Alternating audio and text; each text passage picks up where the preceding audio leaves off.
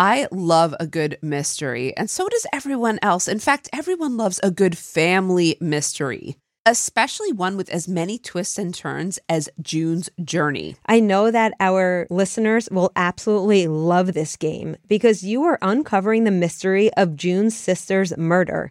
And you're becoming a detective. You're looking for clues, and each scene will lead you to a new thrilling storyline. This is a great way to engage your observation skills to uncover key pieces of information that lead you on to many chapters of mystery, danger, and romance. Right now, I'm in the process of interviewing family members. And this is bringing me back, just so you know, to my days in law enforcement. And I'm having such a blast with it because it is so much more lighthearted, but it also has the mystery of where will this take me? You can even chat and play with or against other players by joining a detective club. You'll even get the chance to play in a detective league to put your skills to the test. Megan, I think we should join a detective club together. We've got this. Can you crack the case? Download June's Journey for free today on iOS and Android. June needs your help, detective. Download June's Journey for free today on iOS and Android. The Hargan women seemed to have it all. We were blessed. My mom was amazing. But detectives would soon discover inside the house there were the bodies of two women. A story of betrayal you would struggle to believe if it wasn't true. I am just praying to God, this is a sick joke. From 48 Hours, this is Blood is Thicker, the Hargan Family Killings. Listen to Blood is Thicker, the Hargan Family Killings, wherever you get your podcasts. This podcast may contain content that is graphic and disturbing in nature. Listener discretion is advised. When a man identifying himself as a detective calls a restaurant to inform the manager their employee is now a suspect in a theft, how far would everyone go to comply with this authority figure?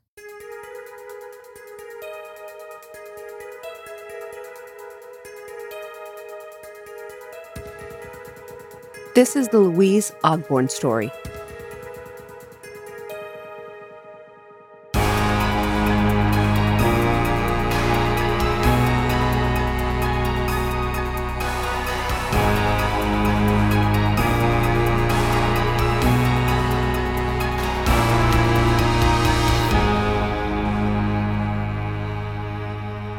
Amy, I'm pretty excited that we're soon going to have a proper and dedicated recording studio again. Yes, congratulations on the new house. Thank you so much. You should see the room where we'll be recording. It's fabulous. I can't wait. I liked our old one in the apartment, but it was small and we had to use it as also a guest room. So we'd had to tear the studio down, put it back up. But now we have a dedicated studio, and you're building a dedicated studio too. I am. I can't say when it'll be ready, but yeah, yours going to be a little longer than mine. So it's all right. You guys are going to come spend some times over. Yes. I can't wait, seriously, to have you guys over to spend weekends recording, having Exciting. you over. Yes. Anyway, I am really so all about today's case. I got really into this one. I mean, I know I say that a lot, but it's true. I watched a movie about this case recently, and that's how I got the idea. And though I knew the basic gist of the story, I had no idea about the details. And let me tell you, the devil is in the details. Hold tight on this one, Amy. Louise Ogborn, an 18-year-old girl, was just months away from finishing her senior year of high school in the area of Mount Washington, Kentucky. She was described as an average high schooler, a churchgoer, a former Girl Scout as well. She was working part-time at a local McDonald's and had been taking on extra shifts recently for $6.35 an hour to help her family because her mother had just lost her job. Louise had never been in trouble at school, nor with the law. She was, considered a good kid. It would appear that this would suddenly change, though, on April 9th, 2004, when Louise arrived for an extra shift at McDonald's, where she was scheduled to work the register. I say that because, there's the register, there's a line, there's the kitchen, like a whole different area. The events that followed after Louise arrived for her shift began with one phone call. The phone call was placed to the McDonald's where Louise was on shift.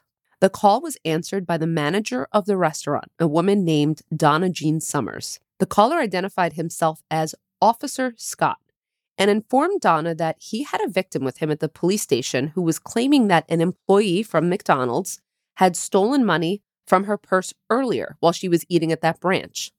The detective proceeded to provide Donna Summers, the manager, with the description of the suspect, a young woman that physically seemed to match a description of Louise Ogborn.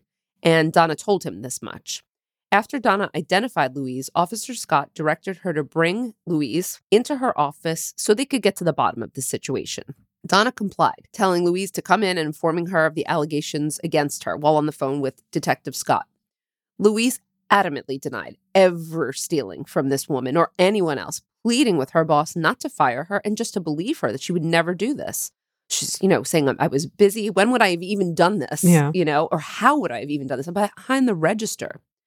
But Officer Scott, claiming he was coordinating with Donna's boss at McDonald's corporate, slowly talked Donna into detaining Louise in her office, locking the door. He essentially explained that there was an easy way or a hard way to do this. The easy way would be if Donna could simply search Louise for the missing money and resolve this issue, quickly. Or the hard way would be for him to come and arrest Louise, bring her to jail, and officially charge her and then search her at the station. In her deposition, Ogborn later said, I was bawling my eyes out and literally begging them to take me to the police station because I didn't do anything wrong.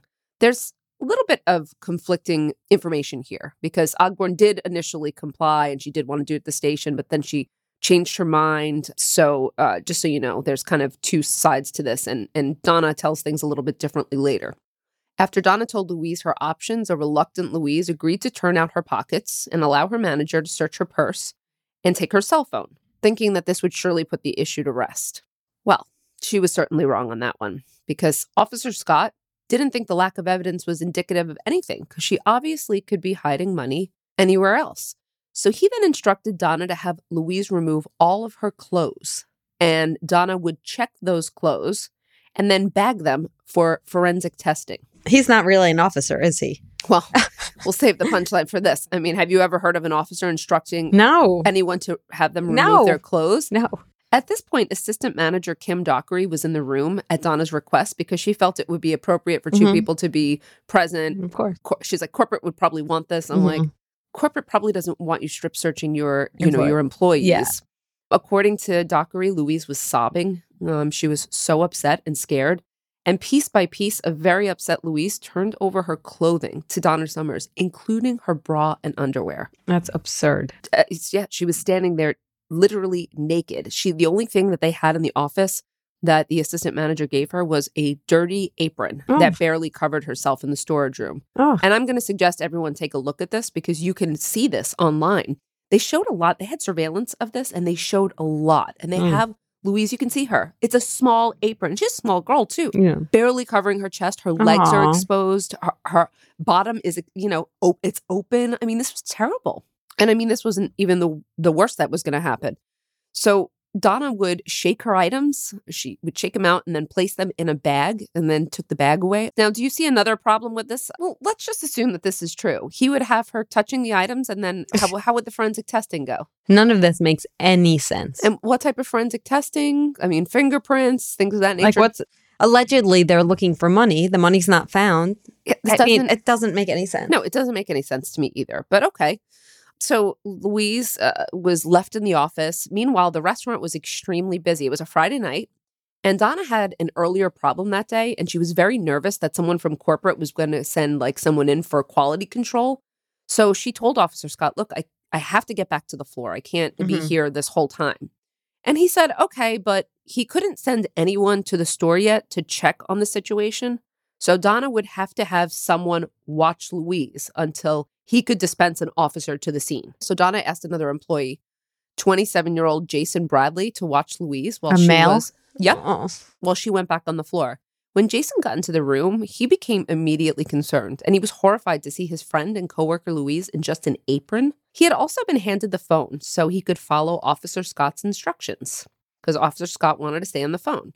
During this conversation, Officer Scott explained that Louise was probably hiding the money under that apron, so Jason would have to take the apron away from her. What? I'm not kidding. You didn't know this, right? This is the most bizarre thing I've ever heard. It's going to get a lot more bizarre and a lot scarier. Well, that was it for Jason. He refused. He left the room telling his manager something is very wrong here. But he didn't call the police or do anything else. Okay, but at least he was not complicit. He knew things. He knew this was off, and things were about to get a lot worse. When Officer Scott asked Donna to have someone else stay with Louise, she explained that she couldn't spare any staff. It was too busy. Jason wouldn't do it. She couldn't do it. She needed her other assistant manager out there. So the caller, Officer Scott, asked if she had someone that she could trust outside of her employees, like a husband. Yes. And she said, well, I have a fiance, reportedly like laughing in a friendly way when she mentioned it. Mm-hmm. And so Officer Scott made a request that I would think have set off the most serious alarm bells, asking Donna if she could have her fiance come watch Louise until he could dispense an officer to the scene. Megan, you've outdone yourself and you're not even done yet. I'm not even done that. This really is like the most bizarre situation. And that's why I'm saying I had heard about the McDonald's hoax, but I never heard of it. they also say it in a way It's a like hoax? Sorry. I mean, Oh, man. obviously. I had heard about these cases, but I also think they almost were mentioned in a more lighthearted way, like Yeah. to minimize what really happened Yeah. here. And I think it's quite serious. When I get through, I think you'll see, like, this is a very damaging situation. So Donna Summers complies, calling her fiance, Walter Nix Jr., explaining the situation and adding that Officer Scott also suspected the girl of dealing drugs. And they were allegedly already at her house executing a search warrant. And so, they were too busy. They were at her house. This is part of a larger investigation now. And so Walter Nix agreed to come help, thinking he was doing the right thing. And, it was for his fiance and a police officer. Walter Nix was a father of two and reportedly a great community guy. I think he was an exterminator. He attended church regularly. There's no alarm bells here. Mm-hmm. When Nix arrived, he was handed the phone, and things for Louise got substantially worse because Officer Scott would order him to remove Louise's apron, even if he had to take it by force. And he complied. Nix pulled her apron off of her. This sounds like Stanley Milgram experiment. Are we going to talk about that? We sure are. Oh, my You God. knew where we were going with Okay, this. Yeah, we're continue. going to get to that. Naked and terrified, Louise wanted to run out, but she also felt trapped. She didn't want to run through the restaurant naked, full of people. And she's with this like random older man. Yes, with a random, and she's literally naked. Everything is exposed. Also, she had nowhere to go. Her car keys had been taken. So what was she supposed to do? I mean, she's isolated. She's trapped. She's scared. She's a kid too. She's only 18 years old. She's a kid, like just her senior year of high school. And while Louise was naked, Officer Scott instructed Nix to have her do jumping jacks and knee bends, insinuating that she was hiding money inside of her and that it would fall out from jumping. What? And I wrote after that, and yes, Amy, before you comment, this really happened. And so you can see on video her doing jumping jacks, jogging, What? doing knee bends, bending over. How humiliating. Oh my God, she's crying. I mean, she's hysterical. Officer Scott also had her sit on Walter Nix's lap and kiss him. Wait, what? Yeah. So Officer Scott told Walter Nix, she needs to sit on your lap and kiss you because you can see if she has anything on her breath. Oh, come on. You're joking, right? I'm not joking. I'm serious. I'm really not joking. And I know this is so hard to believe. And he did it. Yep. And then things escalated to physical violence when Officer Scott ordered a compliant Walter Nix to bend Louise over his lap and spank her buttocks hard. Oh, come on, Megan. This was to teach her respect and to punish her for disobeying and not addressing Nix as sir, saying that Officer Scott told Nix, you have to establish your authority. On the surveillance tapes, Amy, which captured every bit of this terrifying crime, you can see Nix hitting Louise hard for almost 10 minutes, leaving welts all over her. So we're going to talk about all of this, right? Because I need to know, okay. I won't even ask. I just need you to get to the end because I need to know. I know, and I knew you were going to be mind blown on this one. Are you? Beyond. Yes. Okay.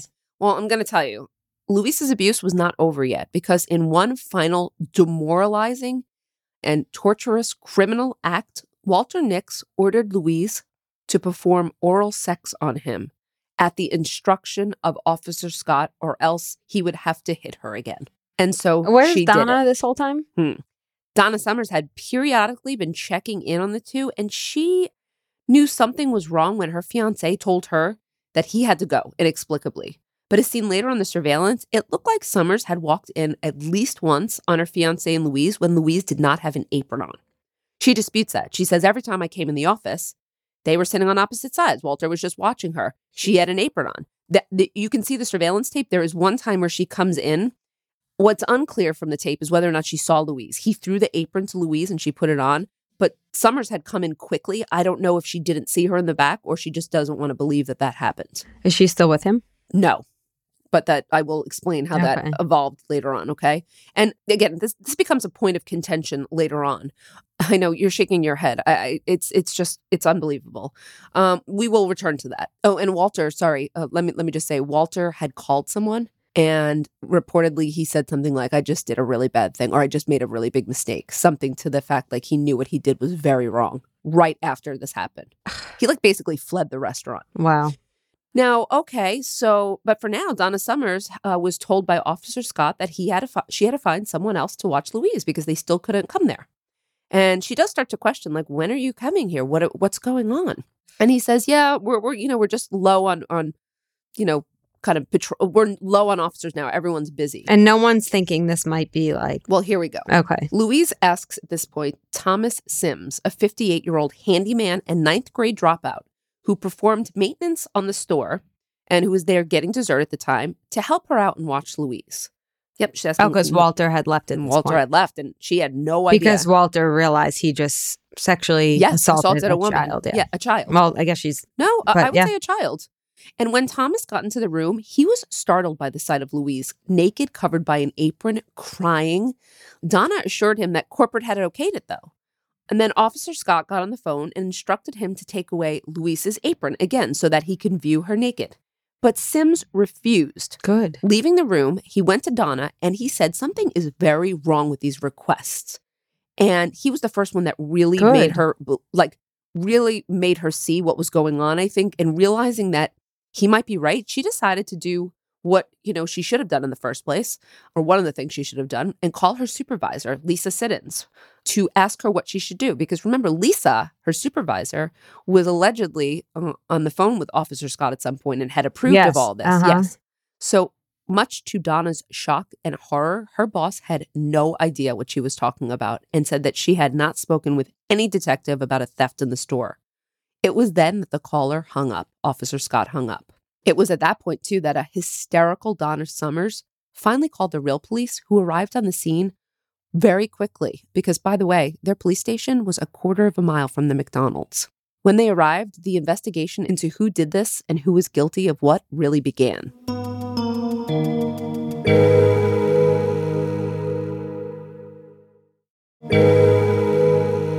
Wow. I know. I mean, we got to a point where several people were involved. Who is this caller? There's so many questions here. So Mount Washington police detectives had a good lead to begin with. First of all, the entire incident in the office, I told you, was captured on McDonald's security cameras, which is, great. Mm-hmm. Not great that this awful thing, but great that they had pictures of it. And also because that 27-year-old employee, Jason, remember the one who refused to watch Louise? He had the wherewithal to press star 69 after the caller hung up. Do you remember star 69? I do. I totally forgot that existed. Can we tell the young folks what that is? Yeah, that was when we didn't have cell phones, or when we didn't have, caller ID. You weren't identified everywhere. You would call. You could prank call someone if you wanted to, but you could call someone, and I'm not saying this right, but you could call them back. Okay, fine. So star 69, it would tell you the last number that called you, right? And star 67 is how you made your number private before you call someone. That's right. Remember that? I forgot star 67. So before you would ever prank someone, you should always do star 67. I probably wasn't as much of a prankster as you were, I have a feeling, but okay, so they had the phone number. They were able to learn that the call came from a grocery store payphone in Panama City, Florida. What? Yeah, a payphone at a grocery store, but it was placed using a calling card. Detectives called the Panama City PD and asked them to help locate the caller. And it turned out they were already working on a similar case from Massachusetts. But the guy knew Louise's name, right? No. He didn't. Officer He just said, gave a general description of a young girl, female, about, and he knew the demographics of McDonald's, took a shot. Well, at least we think he took a shot in that way. Okay. So they were able to determine that the calling card was purchased from a specific Walmart, and they found the time and date. So what do you think they did next, Amy? Looked at surveillance from Walmart. There we go. And the surveillance showed a white male purchasing the card, and as luck would have it, he was wearing a uniform that had a logo on it. The logo, Corrections Corporation of America. Oh, jeez. A local private prison. And when the police showed the surveillance to the warden of the prison, he identified the person who bought the card as 38-year-old David Stewart, a correctional officer in this prison. Wow. I mean, What a sick fuck. can I keep just blowing your mind? Unfortunately, the card in the Massachusetts case was bought at a different store with no cashier surveillance, so they weren't able to connect him to those crimes. Nonetheless, Stewart was arrested and extradited to Kentucky, where he would stand trial for impersonating an officer and solicitation of sodomy. He faced 15 years if convicted. Oh, I need to know. What about Donna, Walter? Yeah, we're getting there. Okay. I've almost never seen you this No, you're usually interested in my cases, but I feel like you're on the edge of your This is seat. stranger than fiction. Like, Couldn't make this up. I couldn't make this up. it almost reminds me of what's the Evil Genius one with like the bomb and like it's like Oh, yeah. it's on my list. I forget. Margaret, is it? Is her name Margaret? I don't know, but I remember watching that and I was like, this didn't really happen. Yeah. And then every time like something else happened, I'm like, no fucking way. And this is one of those cases. I know. At every point, I was waiting because I knew the places where you were going to look at me and shake your head and say no, or I don't believe it. And it was exactly probably everywhere. All right. So let's start with Stewart. At trial, the evidence really came down to He didn't plead guilty. He sure did not. He went for trial. The only evidence they had was the calling card. And he's just pretty much like, nope, it wasn't me, and that's that. So his attorney argued two things. First of all, that the calling card wasn't his. Mm-hmm. And even if it was, that didn't mean he used it to perpetrate those crimes. So what does that mean? Meaning he could have bought the card, but someone else could have used the card to do the crimes. He could have lost the card. It was stolen, any number of things. And yet detectives also found another calling card in his home that was used to call a Burger King in Idaho, in which the caller told a similar story to the manager, requesting the manager strip search the employee who was alleged to have committed this crime. I'm assuming it didn't go that far, though. Yes, but you know what, Amy? There were almost 60 of these calls in total and had been going on since 1995. Did any of them go as far as a sexual assault? Yeah. I'm going to wow. tell you. They were often made to fast food franchises in rural communities where the targets might be more trusting. Because of the similarities of each case, investigators believe that this was likely the work of the same person. So I'll give you some examples. According to the Courier Journal, in 2000, a female McDonald's manager in Leachfield, Kentucky, took off her own clothes in the presence of a customer. The caller convinced her that the customer was a suspected sex offender. And by the manager serving as bait, the caller convinced her that it would enable undercover police officers to burst in and arrest him. In 2003, a call was made to a McDonald's in Georgia. A female manager believed she was talking to a police officer, and she took a female employee to the bathroom and did a strip search and a body cavity search to search for hidden drugs. Okay? In fact, by the time this hoax occurred, at least 17 McDonald's had been conned, and the company was defending itself in at least 4 lawsuits from these hoaxes. There were other chains targeted too. It wasn't just McDonald's. In 2003, an Applebee's assistant manager subjected a waitress to a 90-minute strip search. In 2004, a 14-year-old female customer at a Taco Bell was strip searched and forced to commit lewd acts. Yes, other sexual acts. In 2004, a 16-year-old at Sonic was persuaded to strip search and perform oral sex on a 21-year-old male cook. Had you heard of any of these? No, none. Do you think McDonald's just has good publicists or what? Know how to keep things quiet? Oh, Because it doesn't look good for the brand. no, it doesn't look good for them at all. And they were in the hot seat. I had heard about it, but not at this level. So maybe they do have good PR people. So looking into David Stewart, just so you know, investigators had also found when they searched his apartment that he had many applications to police departments, police magazines, guns, and uniforms they found in his home. It was obvious that he was someone who very much wanted to be a police officer. And I have to say, I would have thought that testimony would have kind of sealed the deal, but the jury disagreed and Stewart was acquitted.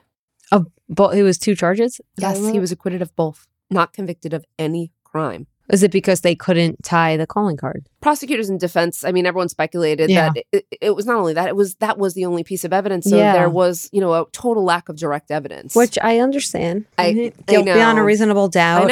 I know. And not to my surprise, or maybe to yours, Amy, but the calls stopped completely after Stewart's arrest and trial and never resumed. But as Amy had asked, what about the other players here? Yeah. What do you think happened to Nix? Walter Nix? I would imagine he was charged with sexual assault. Yeah, he was arrested for his part and he pled guilty to sexual abuse and unlawful imprisonment, for which he was sentenced to 5 years in prison. Okay. What about Donna Summers?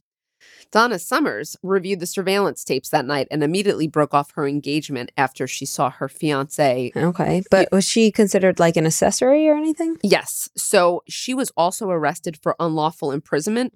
But Donna took an Alford plea. For those of you who don't know, I know we've mentioned it before, but what's an Alford plea? An Alford plea is when you're pleading guilty, but not accepting responsibility. Correct. You're pretty much saying, I didn't do anything, but there's enough evidence that a jury would possibly find me guilty, so let's just make this easy. Exactly right. So that's what Donna Summers did. Her deal allowed her to serve a term of probation, and she was fired from McDonald's.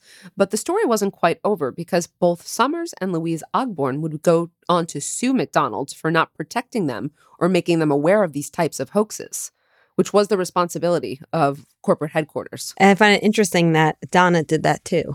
I do as well. I'm sure she didn't feel good about what happened. She did not. No. She was just very vulnerable. But exactly. And she says as much in an interview. They were interviewed by John Quinones. I know that both Ogborn and Donna Summers. I couldn't get the full video, but I did get many parts of it. And she definitely said, like, I knew I was had and I felt awful. But I will say she doesn't think that she's a perpetrator. Because the questions were like, but how could you have thought this was okay? She goes, I just believed he was a police officer. Yeah, I was doing what I was directed to do. I think she's only guilty of being gullible and vulnerable. Yeah. She didn't actually physically do anything as far as she didn't, obviously she's making the girl strip, but she didn't physically like strip her. Or, no, we have to ask ourselves at what point at the analysis, what a reasonable person would think it's okay to strip search your employee and to leave males alone with a naked girl. It's a bigger question that we're going to have at the end. It's more ignorant than anything. But, yeah. And, it's probably appropriate. Her pleading guilty to a crime and getting probation, it's a punishment, but, not demonizing her for something that wasn't really, that didn't originate with her. At the end, though, the civil jury would see the surveillance, the sheer horror of what Louise had suffered at the hands of people she knew, and they saw Donna Summers' role in it. They were able to watch everything clearly. At the end, the jury found McDonald's failed to protect Louise and awarded her $5 million in punitive damages and $1.1 million in compensatory damages. Louise, also, punitive and compensatory, I think people probably know, but punitive means this is a punishment. Yeah. So for the punishment part, and compensation is compensatory. For like your pain and suffering type of thing. Yep.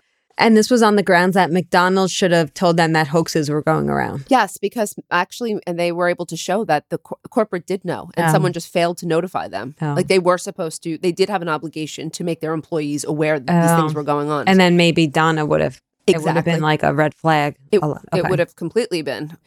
Surprisingly, or maybe not surprisingly, Donna Summers was also awarded $1 million in punitive damages and $100,000 in compensatory damages. So that's the end of the story for now. But I'm not sure Mr. Stewart won't be charged in further crimes or that another suspect won't be charged. I mean, I think it was David Stewart, to be quite honest. And I do think that there were so many of these cases that it's still possible that they're working. I don't think anyone was happy that he was acquitted. You think he's deterred from doing it any longer, or he'll just try a new method? I wonder. Hope it doesn't escalate something else. I do wonder. I think it was probably a deterrent for him, but, we couldn't say for sure. What we can say is that the calls have stopped. So maybe you judge that as deterrent. Or it deterred the actual perpetrator if he's not the one who did it. That's what I'm saying. It was deterred someone. It deterred someone. So that's the end of the story. But now we have to explain why this happened. There are two parts to this, Amy, though. So what we want to look at is why did the caller perpetrate these crimes in the first place? And why did all the people involved, or not all, but several members, comply? And I think you know where I'm going with this. Yes. Where am I going? Yeah, you're talking about Stanley Milgram's experiment on obedience. Correct. Okay, so we'll start there. So Yale psychologist Stanley Milgram in the 1960s wanted to figure out why so many Germans had followed orders during the Holocaust, even when they were so clearly heinous. So he set up a guise of a study of the relationship between punishment and learning. This was prior to what we now have, IRBs, which are institutional review boards, which provide protection for human subjects. That's correct. It's experiments like these that prompted prompted the development of the IRB. I was going to mention the IRB later, but I'm glad you said that now. No, it's certainly... we have to go through quite a process now when we want to study human behavior. Thanks, Stanley. You ruined it for all of us. I know. Thanks a lot. Even though ours are pretty ethical. I know. Okay. Participants in this experiment were greeted by a man with a white coat and clipboard who told them that they would be, quote, teachers in the scenario and introduce them to, quote, students who would be located in another room. The teacher would then ask students questions via an intercom, and they'd be responsible for administering an electric shock to the student when the student answered a question incorrectly and increasing the voltage with every incorrect answer. They couldn't see the students' reactions, but they could hear them yell out in pain when they were shocked. Now, we know that the voltage wasn't real. The device issued shocks that were just a prop in this experiment, and the students who were actors in the fake study. But the people who were acting as the administrators, the teachers, they didn't know. They believed that this was real. And so what was really shocking was that this study showed that 2/3 of the people who participated were willing to deliver jolts that would have been strong enough to paralyze and or cause worse damage to the subjects simply on the authority of someone in a lab coat who instructed them to do so, even amid the cries and protests of the students. Amy, the moral of the story is that seemingly ordinary people do extraordinary things when directed to do so by an authority figure. And the Stanford prison experiment is another example of that. That's correct. And that one was conducted by Philip Zimbardo in 1971. There's a movie on this one. And this one, have you seen the movie? No, I haven't. I haven't either. I think we should, after this, Yeah. I definitely wanted to watch it. So what happened in this one might be even worse. Yeah. Zimbardo recruited students to act as either prisoner or guard, and he placed them in a simulated, jail or a prison setting. And he quickly found that the guards became cruel and abusive in just a day or two. And the prisoners suffered tremendous physical and psychological effects, so much so that Zimbardo had to shut down the experiment after just 6 days. This one was really the IRB, the IRB came after this one because, there was extreme damage to participants. But it also told us a lot about the human condition. So the takeaway here, placed in an authoritative position, ordinary people acted in abusive ways when they had too much power. Yeah, it's so interesting. Which might also help us now explain Stuart's behavior, Amy, because that's, the last person that we want to look at. Like, why did he do this? So I can tell you that I couldn't find a lot about his background, but here's what I do know and what I've concluded. Stuart was a married father of 5. Wow. Who lived with his family in a mobile home just outside of Panama City. 5 kids in a mobile home? Yeah. That's what I read. He was a correctional officer who we know worked for that private prison. But, when the police searched his home, they found all those applications and he really had aspired to become a police officer, but he seemingly had not made it. Beyond that, again, I don't know much more about his background, but I think that his correctional position gave him power and he enjoyed that, but it was limited in a legal sense. He was constricted what he can do. I mean, even though we know that correctional officers can do things that are, they can go beyond, I think he was under, more surveillance. And so I think he wanted to exercise this power in a different way and take it further. And I think he did it in a way that would be viewed as the godlike complex. You've heard of this, where Stuart felt self-important, entitled, and he showed an utter disregard for the pain of those who he hurt. I wonder if his goal was to have it go as far as it did, or it was kind of like, I was just going to mess with these people and now it's gotten out of control. Like, you know what I mean? I wonder if his goal was to have people actually assaulting other people. I think it probably was. I think his goal was to take things as far as they could, as just far to as see. he could push people to go. He did it 60 times, he did, or if there was another perpetrator. Yeah, so I think the goal was just to push people to see how far people would go, see what he could do to other people, just at the command of his voice. Is there other? I mean, that's how I kind of best explain it. But do you think there are other theories or another theory that I'm missing? I was kind of thinking of Tittle's control balance. I wonder why you didn't say control balance. Well, I thought about it, and it kind of relates a little bit to that, the godlike complex. And I think, but it's hard to explain because I can't think of if he had too much power or too little. Yeah. Do you know what I mean? It almost seems like both in a way. It does to me. He had so much power in this regard over people. He exercised so much power because they thought he was an authority figure. But I think in his own life, he probably felt powerless. Yeah. And that's why he needed to he wanted to perpetrate these crimes. Does that make sense? Yeah. What about theories that could explain Walter? Oh, my. Do you know, I didn't even think about that. I think I was looking to the Milgram experiment and I was looking to these others, I think you could explain that it's just best by human nature. But yeah, I think the compliance, authority, and then I think maybe he started to even enjoy the role probably. that he was as he was going. Yeah. But quickly realized when taken out of that situation, how wrong, how illegal, how completely immoral his behavior was. Yeah. All right. So I think that's the best way we can explain it. And it's so interesting. But last, before we go today, we want to talk about whether or not the criminal justice system got it right. Start with Stuart. I think that from what I heard, I didn't look at the trial transcript. I wasn't at the trial, but the little bit I heard, it doesn't sound like they met the burden of proof. As much as I think it might be Stuart, as much as I would love to see someone held accountable, I'm not sure that there was enough evidence. Because I do agree. Yeah. I think it was him instinctually. I really do. But, we want juries always to look at reasonable doubt. And I can't fault them in this case if they had it. So while I don't think that, justice was necessarily served, I'm not faulting a jury here. Correct. In terms of punishing both Donna Summers and Walter Nix, yes, I think the system got it right. I think Donna needed some punishment. I wouldn't have been okay with her not getting any type of responsibility.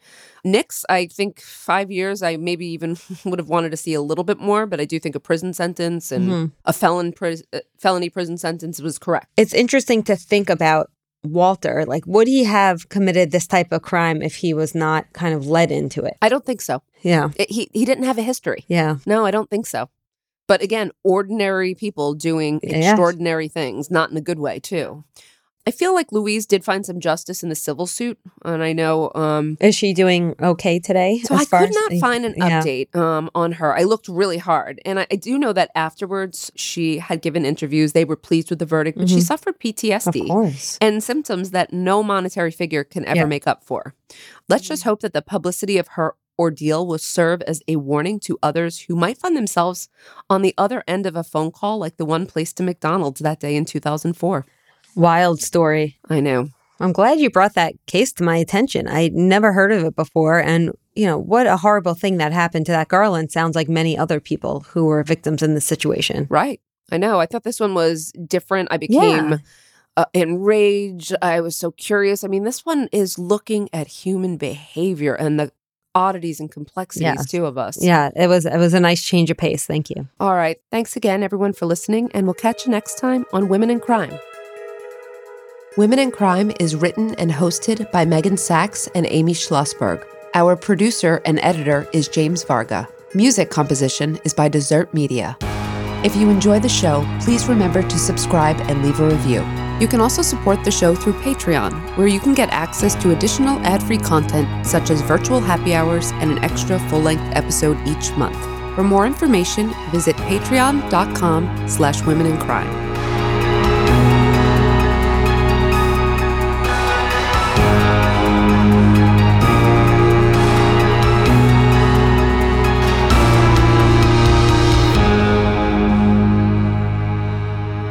Sources for today's episode include ABC News, Courier Journal, the movie Compliance, and interviews between John Quinones with Donna Summer, and Louise Ogborn. Seeking the truth never gets old. Introducing June's Journey, the free-to-play mobile game that will immerse you in a thrilling murder mystery. Join June Parker as she uncovers hidden objects and clues to solve her sister's death in a beautifully illustrated world set in the Roaring 20s. With new chapters added every week, the excitement never ends. Download June's Journey now on your Android or iOS device, or play on PC through Facebook Games.